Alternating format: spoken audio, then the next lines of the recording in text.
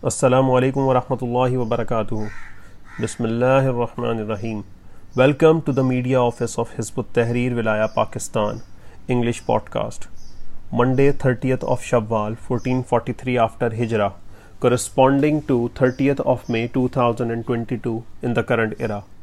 Press release. O Pakistan's rulers, beware. The Ummah will make an example of those who establish relations with the Jewish occupation. Addressing a meeting of the World Economic Forum in Davos on 26th of May 2022, Isaac Herzog, the president of Jewish entity, expressed his pleasure at the visit of Pakistani delegation to the Jewish occupation. Previously, pictures circulated on social media of a visit by Ahmed Qureshi, anchor person of Pakistan's state-run PTV and known representative of the military leadership. News also broke in June of last year regarding a secret visit by Zulfi Bukhari, a special assistant to the former Prime Minister Imran Khan. After the normalization of relations with the Jewish entity by Arab regimes, there is now increased contact between the Jewish occupation and Pakistan. Whether it is Bajwa Imran regime or the Bajwa Shehbaz regime, there is full compliance with American orders due to the imported system of slavery to the colonialist.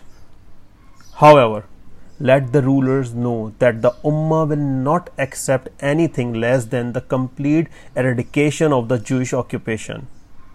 Al-Masjid Al-Aqsa and its surrounding have been blessed by Allah, whilst no Kafir authority has a right to even a hand span of it. It is only a matter of time before those who extend normalization to the Jewish occupation under American pressure will be overthrown. Indeed, the Foreign Office explanation of the recent visit of Pakistani delegation is a bare-faced lie on top of flagrant sin. How can a foreign NGO dare to use the citizen of Pakistan to establish relations with the occupying Jewish entity? What action did the government take against these individuals and NGOs over this heinous deed? How can voices be raised on Pakistan's behalf for the division of Al-Aqsa and a two-state settlement when every inch of Palestine must be liberated?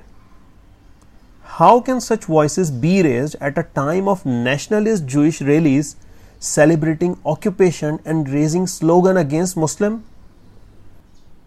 It is clear that Pakistan's political and military leadership is advancing in betrayal of Muslims and Islam for cheap worldly gains. Pakistan's leadership has sent the second largest number of troops for the so-called peacekeeping missions of the American tool, the United Nations, in 46 missions around the world, yet it does not mobilize troops in jihad for the liberation of Kashmir and Palestine. Pakistan's rulers are not only deceiving the Ummah, they are inviting the punishment of Allah.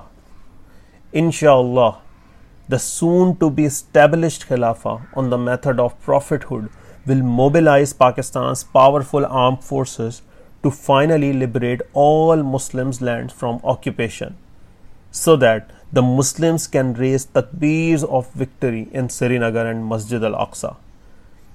Media Office of Hizb ut-Tahrir in Wilaya, Pakistan. Jazakumullahu khair.